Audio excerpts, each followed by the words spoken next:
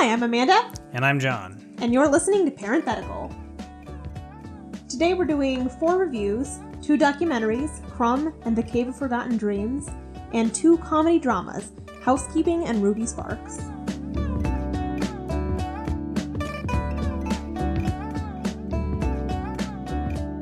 Our first film today is Crumb. Crumb is a documentary directed by Terry Zwigoff about the underground cartoonist Robert Crumb, famous for his characters Fritz the Cat and Mr. Natural, among others. It gives us a view of his and some of his immediate family's lives, letting us see where he draws his inspiration from. When I listen to old music, that's one of the few times when I actually have a kind of a love for humanity. You hear the best part of the soul of the common people, you know, it's their way of expressing their connection to eternity, or whatever you want to call it. Modern music doesn't have that calamitous loss that people can't express themselves that way anymore, you know. So, Crumb is right up my alley, because something that I always really respond to is I love a movie that's funny at first, and you're laughing sort of at, sort of with the characters, and it organically gets kind of disturbing, and you feel a little bad for laughing. But it stays funny, I think. It stays funny, but you're more uncomfortable laughing. At least I was more uncomfortable laughing. Crumb, when he's looking at his family, he also is laughing, and I think it becomes uncomfortable for us to laugh when we notice that he himself is laughing and distancing himself from his family like that, because they're really... It's an interesting sensation to be laughing and then see that he's laughing and be like, why is he laughing? Yeah. And then you think, maybe I shouldn't be laughing either. Yeah. Something the movie I thought did really well was the way it ordered its footage. It was basically, this movie is one where it's completely, the documentarian doesn't speak at all. He just records. He completely removes himself. And it's only through ordering the footage that meaning comes through in the movie. And it does it really well a lot of the times, where it will either like show something that will give you the seeds of, oh, he's kind of acting weird. For instance, Crumb obviously holds some racist values, and you see him acting strange. I'm not sure I would even use the word values. Yeah. He's a little racist. You see him acting like this a little bit early on in the movie, and you kind of brush it off. But then later on, it turns out, oh, he's racist. And it builds that through how it orders the footage. I agree totally. I think it's really expertly put together in that it reveals things so precisely that you're not surprised when they're officially revealed, but that it's still an exciting development in the story. Yeah. It so carefully gave me knowledge that I didn't even know I was acquiring as I was watching it. Yeah. That I knew what at the end of documentaries, there's the standard kind of catching you up to the current date with text. And I knew what the last text revelation was going to say before it came on screen, because it's so carefully integrated information into the movie. Yeah. It was really impressive.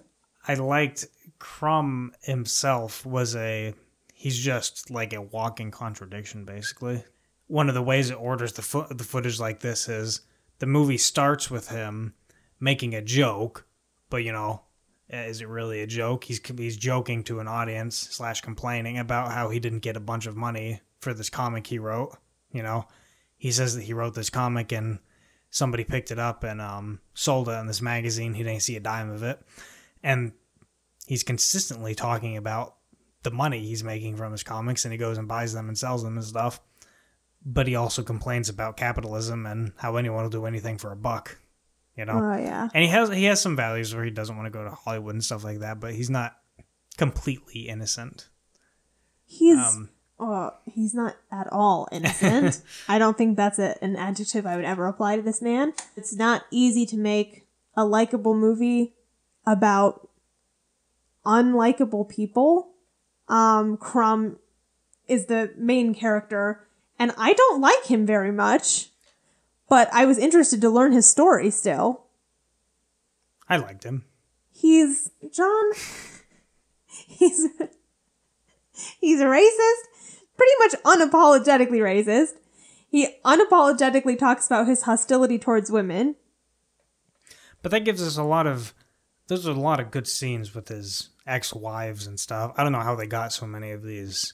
Yeah, speaking with his friends and ex people who used to be in relationships with him and everything was really interesting. I think those are the best parts, is when you see how and it would set them up the same way. They would start reacting, and you could tell it was all the same interview. But at the beginning of the interview, they'd be singing his praises about how he's cool, and then they'd be like, yeah, and then I saw like this comic. Yeah, you'd see there how they felt about Crumb developing, because the first thing you see is the genius or whatever. And that's something that I think is always an interesting exploration, is for somebody to truly be avant-garde or an artist that does things that are not derivative, it means that they have to think completely differently from other people. And that generally does not manifest itself into like a cool guy. Yeah. So it's interesting looking at is he a genius? Is he kind of a jerk? Is he both? Are those mutually exclusive? It's really cool. So let's go ahead and rate it. Okay, I will give it. I was entertained the whole time. An A. I give it an A. It was good. Yeah, it was good. Yeah. All right. Next, we're going to talk about Ruby Sparks. And Ruby Sparks, directed by Jonathan Dayton and Valerie Faris, follows struggling author Calvin as he discovers that the perfect woman he has been writing has come to life and is in a relationship with him. Calvin is initially overjoyed, but quickly realizes that having the power to write his girlfriend's emotions is a slippery slope. What's your dog's name? Scotty. I named him for F. Scott Fitzgerald. Who? F. Scott Fitzgerald, the novelist. I don't read a lot of fiction. Oh, he's probably one of the greatest novelists who ever lived. Naming your dog after him, it's a little disrespectful. No, it's a gesture. Yeah, an aggressive gesture. Think about it. You're a novelist. Do you think this guy's the greatest? So you name your dog after him to cut him down to size. Kill your idols, man. I'm all for it.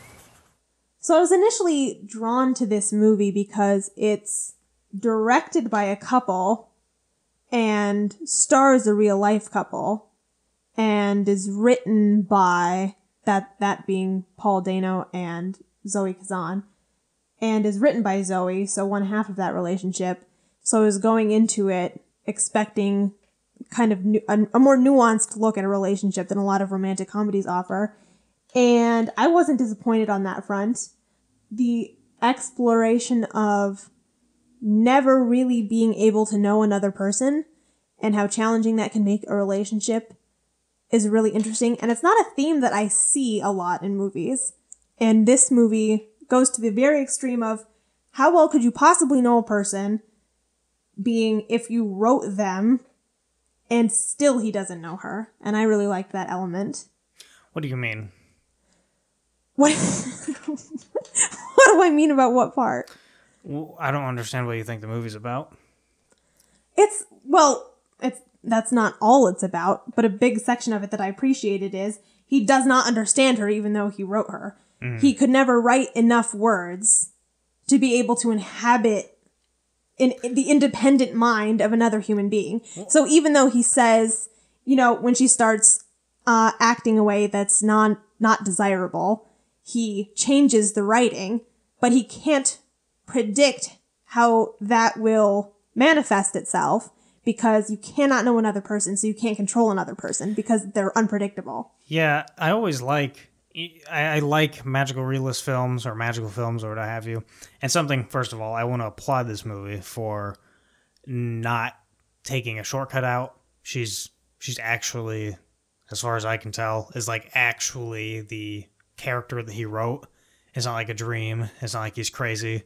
She's actually there. That's a good point. Yeah. That's cool. Yeah. But in terms of its allegory and the meaning it tried to draw from that, I think it did try to say something, but I think it didn't say whatever it was trying to say, because I didn't really get anything like you're getting from it. Is that the movie's fault? Yes. How come I got something out of it? I don't know if that's what the writers were trying to get you to think, though, or the director was trying to get you to think.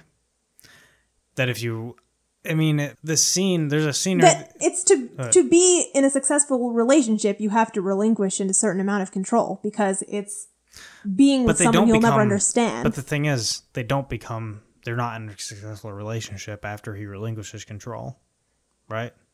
Well, this is I'm not a hard thing to answer, because one, it does end on a happy note involving the two of them, but I actually think that that's kind of a weak part of the movie. I didn't really like the ending, right? Yeah, that's the thing for me. It's just the ending. I didn't like the ending because the relationship can still only grow out of deceit. Mm-hmm. So I feel like it's doomed, period. And they're just going to repeat the cycle or whatever. Maybe that's the point, but I don't think it is. It painted it happier than that.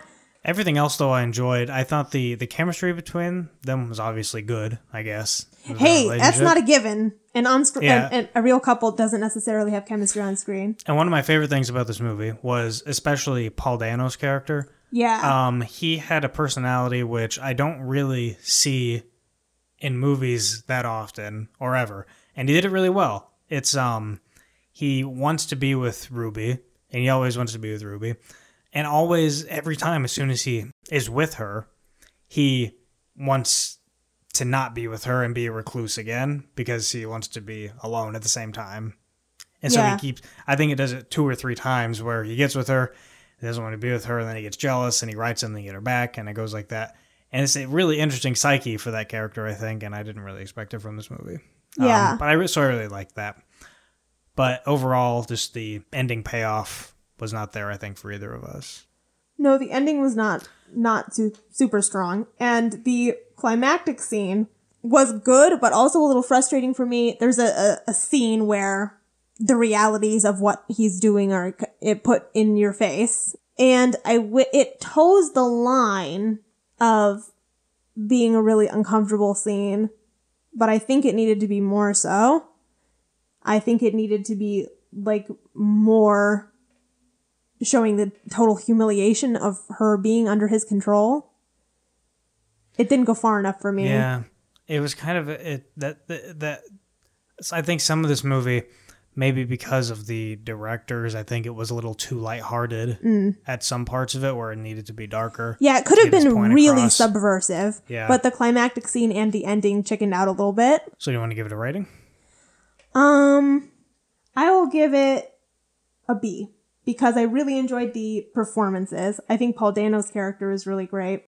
I was going to give it a C until I remembered Dano's character, and I think just the fact that his character is in here and is a really unique character that I probably have never seen, I give it a B as well.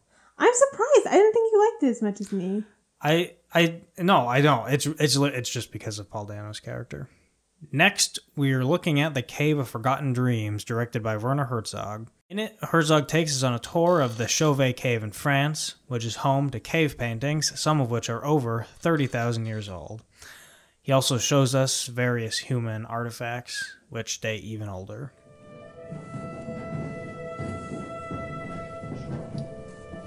You see, here. This is a cave bear painted in black. The paintings looked so fresh that there were initial doubts about their authenticity. But this picture has a layer of calcite and concretions over it that take thousands of years to grow. This was the first proof that it was not a forgery. Now, first of all, I'll say that we did not watch this in 3D, which is actually, it was filmed in 3D. I didn't know that. Yeah. And it's the only thing Herzog ever has filmed in 3D, and he's never going to do it again. I don't know if it's that important. Did he say that, or? Yes. Wow. So this movie, it's good. What else can you say about a Herzog movie? I mean, I have plenty to say about this Herzog movie, and not a lot of it is compliments. Oh, really? Yeah. Okay. So it started out with Werner. It started out with him being way too preoccupied with explaining the constraints of the shoot. He spent like I thought that was 5 funny. minutes. I mean, like it was it's funny. I like that Herzog. He's embarrassed a little bit. It shows. I don't know. Herzog has always made really personal films, and I really like that aspect of his movies. It's cool that it's personal, but I think there's, especially right at the beginning when we're first going into the cave, instead of setting a tone of reverence or this quiet, spirituality that must be resonating in this cave, he's like, we could only bring this many lights and not a professional camera, and we couldn't step off of this thing, so the camera people can't get out of the shot. And I was like, why are you telling me all this right now? Maybe a little more into it would have been okay, but I thought to set the tone, it was not great. And I'm a Herzog fan, particularly his documentaries, but I thought in this case, most of the interest came from the subject matter and not from the filmmaking. I liked that he covered the technology aspects of it. Like he would talk to the scientists who were working on some of the stuff and showed us some of the scientific techniques that they were doing. I thought that was really cool. Although I kind of agree, a lot of it was just kind of putting a camera down in this cave. At the same time, it's meaningful in itself that I think Herzog is the only filmmaker they're ever going to allow to step into that place. That is cool. This is the only reason we're seeing it is because Herzog is Herzog. We wouldn't have got to see it otherwise. True. So I think that's like cool. An unspoken element in it, is that only Werner Herzog could have gone in the cave and shown it to us. But I think that I would have had the same reactions to, oh wow, that's really cool. Wow, look at that. It's cool what these people are doing. If it was like a 30-minute PBS special about the cave. Something that he tried to do that I think he did fail at is he's talking about, first of all, I didn't get the Cave of Forgotten Dreams. Why is it called that? Yeah. It's talking about, and he tries to put it in a little bit. I don't know if he completely succeeds, where his Cave of Forgotten Dreams, what Herzog is interested in is what the people who were there wanted, because that's what art reveals about the human soul, is our desires and things like that. And he tried to connect that to the present people he would ask the interviewees, what did you do before you were a scientist? And stuff like that. And I think that's one of the ways he tried to connect up the themes of the people in the cave, or from 30,000 years ago, and the scientists of today. They couldn't be more different, but the cave paintings reveal what they're interested in, and the scientists also have a story to say what they're interested in, because not just science, but their art, which is their science, is providing a window into their desires and the human soul and stuff like that. Again, I think that's what he was going for. I don't know if he completely succeeded in that. I think anything that tried to go outside of, for instance, what you would see in like a 30-minute little feature, anything that became, Herzog artistic about it, trying to develop more meaningful themes, I think was a swing and a miss. It just gets completely in the weeds when he starts talking about, are we really just mutated albino crocodiles looking backward into the abyss of time? I need to watch it again. Dude, what are you talking about? Yeah, it gets a little too high level at that point, and I think he loses it. It's nonsense. He loses something. Something is lost in translation from what he was trying to say. I know, but what I've always loved about Herzog is he's not fooling you. He's not trying to pull one over your head or something. That's true. He's just saying what he wants to say. Yeah, he even if it doesn't completely make sense to me or you now. Yeah. He wanted to do it, and he did it, and it was completely exactly what he wanted to do. And, so if you want to, we can talk briefly. I thought the cave paintings themselves are very cool. Awesome. I think it's definitely worth watching. Like I said, you're not going to get this footage from anybody else. But I think it's too long. At an hour and 30 minutes? Or yeah, I thought it dragged. He kind of, he repeats. He kind of goes through the cave twice. I don't know. There's interesting the beginning part he characters. goes through with the worse camera, and then the second half he's going through the cave again with a better camera. And maybe if he just had the second half, it would have been a stronger film. Because, like you said, the first half is almost irrelevant, because if he had just stuck to the featurettes talking to the people in the first half and just removed the cave footage from that, maybe it would have been better. For some reason, I think Herzog is really interested in showing us his journey. I think he thinks that's part of the documentary, is the journey. Like in that Antarctic movie, he has the footage of him like flying to I can't remember if it's the North or the South Pole, but he has like footage of him flying there, like in the helicopter and stuff. So for him, I think the journey to these places is part of the experience of the documentary. Maybe it's a little bit of a weaker movie because of that. But do you want to give it a rating? I give it a C for Whoa. cave painting. Well, I give it an A. An A? Yep. I'm a big fan of Werner Herzog. I was going to it's say good you're a footage. Herzog fanboy, I think. It's good footage, and like I said, I like directors that don't mess with you, and Herzog is completely honest in everything he does, so I respect that. The last film we're going to talk about tonight is Housekeeping. Housekeeping, directed by Bill Forsyth, is a story set in the 1950s about two sisters and their differing reactions to moving in with their bizarre aunt after losing their mother. The boat's not where I left it.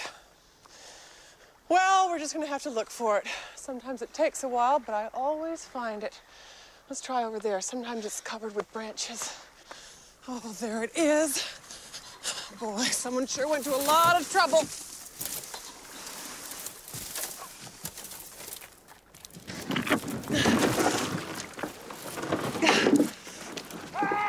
There's a man yelling at us. Oh, I know. You come back here, Eddie! Eddie, you come back here! Ignore him. Eddie, come on back! He always does. Eddie, will you come back? He thinks someone's watching him. He just carries on even more. So, the first thing I noticed about Housekeeping, and it initially really got my full attention. Sometimes it takes a little while for me to get into a movie, but this movie was so self-assured in its tone, I guess. I immediately was where it wanted me to be, I think. And the first thing that I noticed is that it's blue. It's a little blue color balance-wise. All of the whites are a little blue. And I think that that's perfect because while blue is kind of a calm, bright color, it's also a little sad and a little cold. And I think that's exactly like this movie.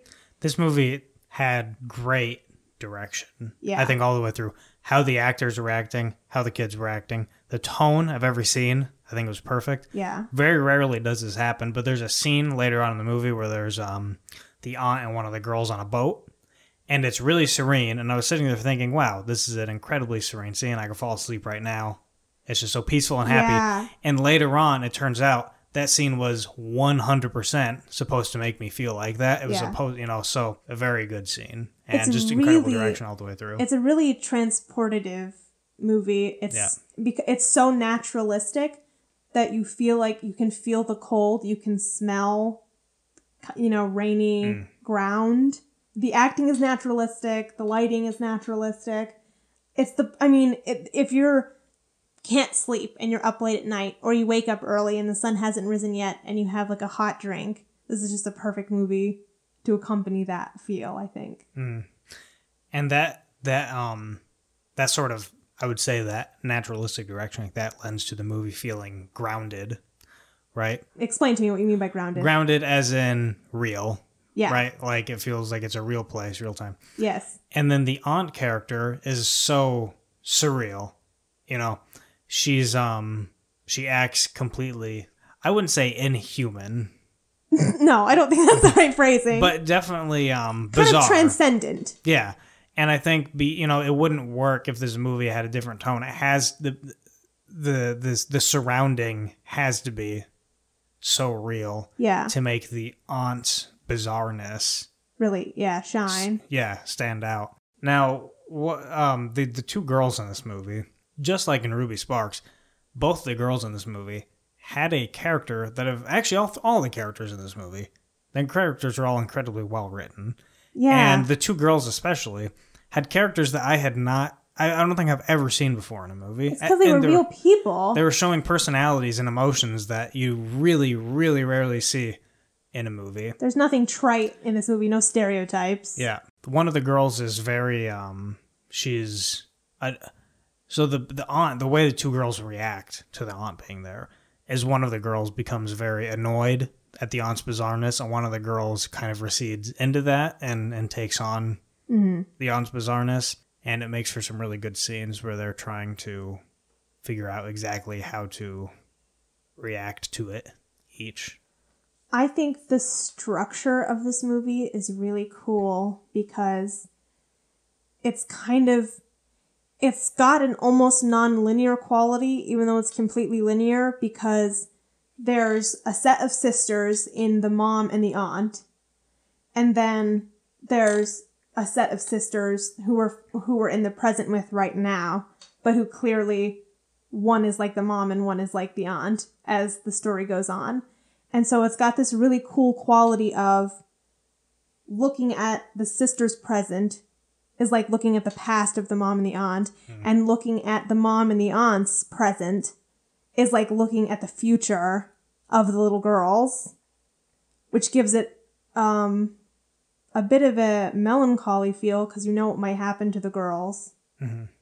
But it's beautiful. Talking about this movie's structure, I thought this movie, it started out good, but it really builds up and builds up and builds up right up to the very end. And the last 20 minutes are really great. It just elevated the movie for me. Yeah, the ending was really good.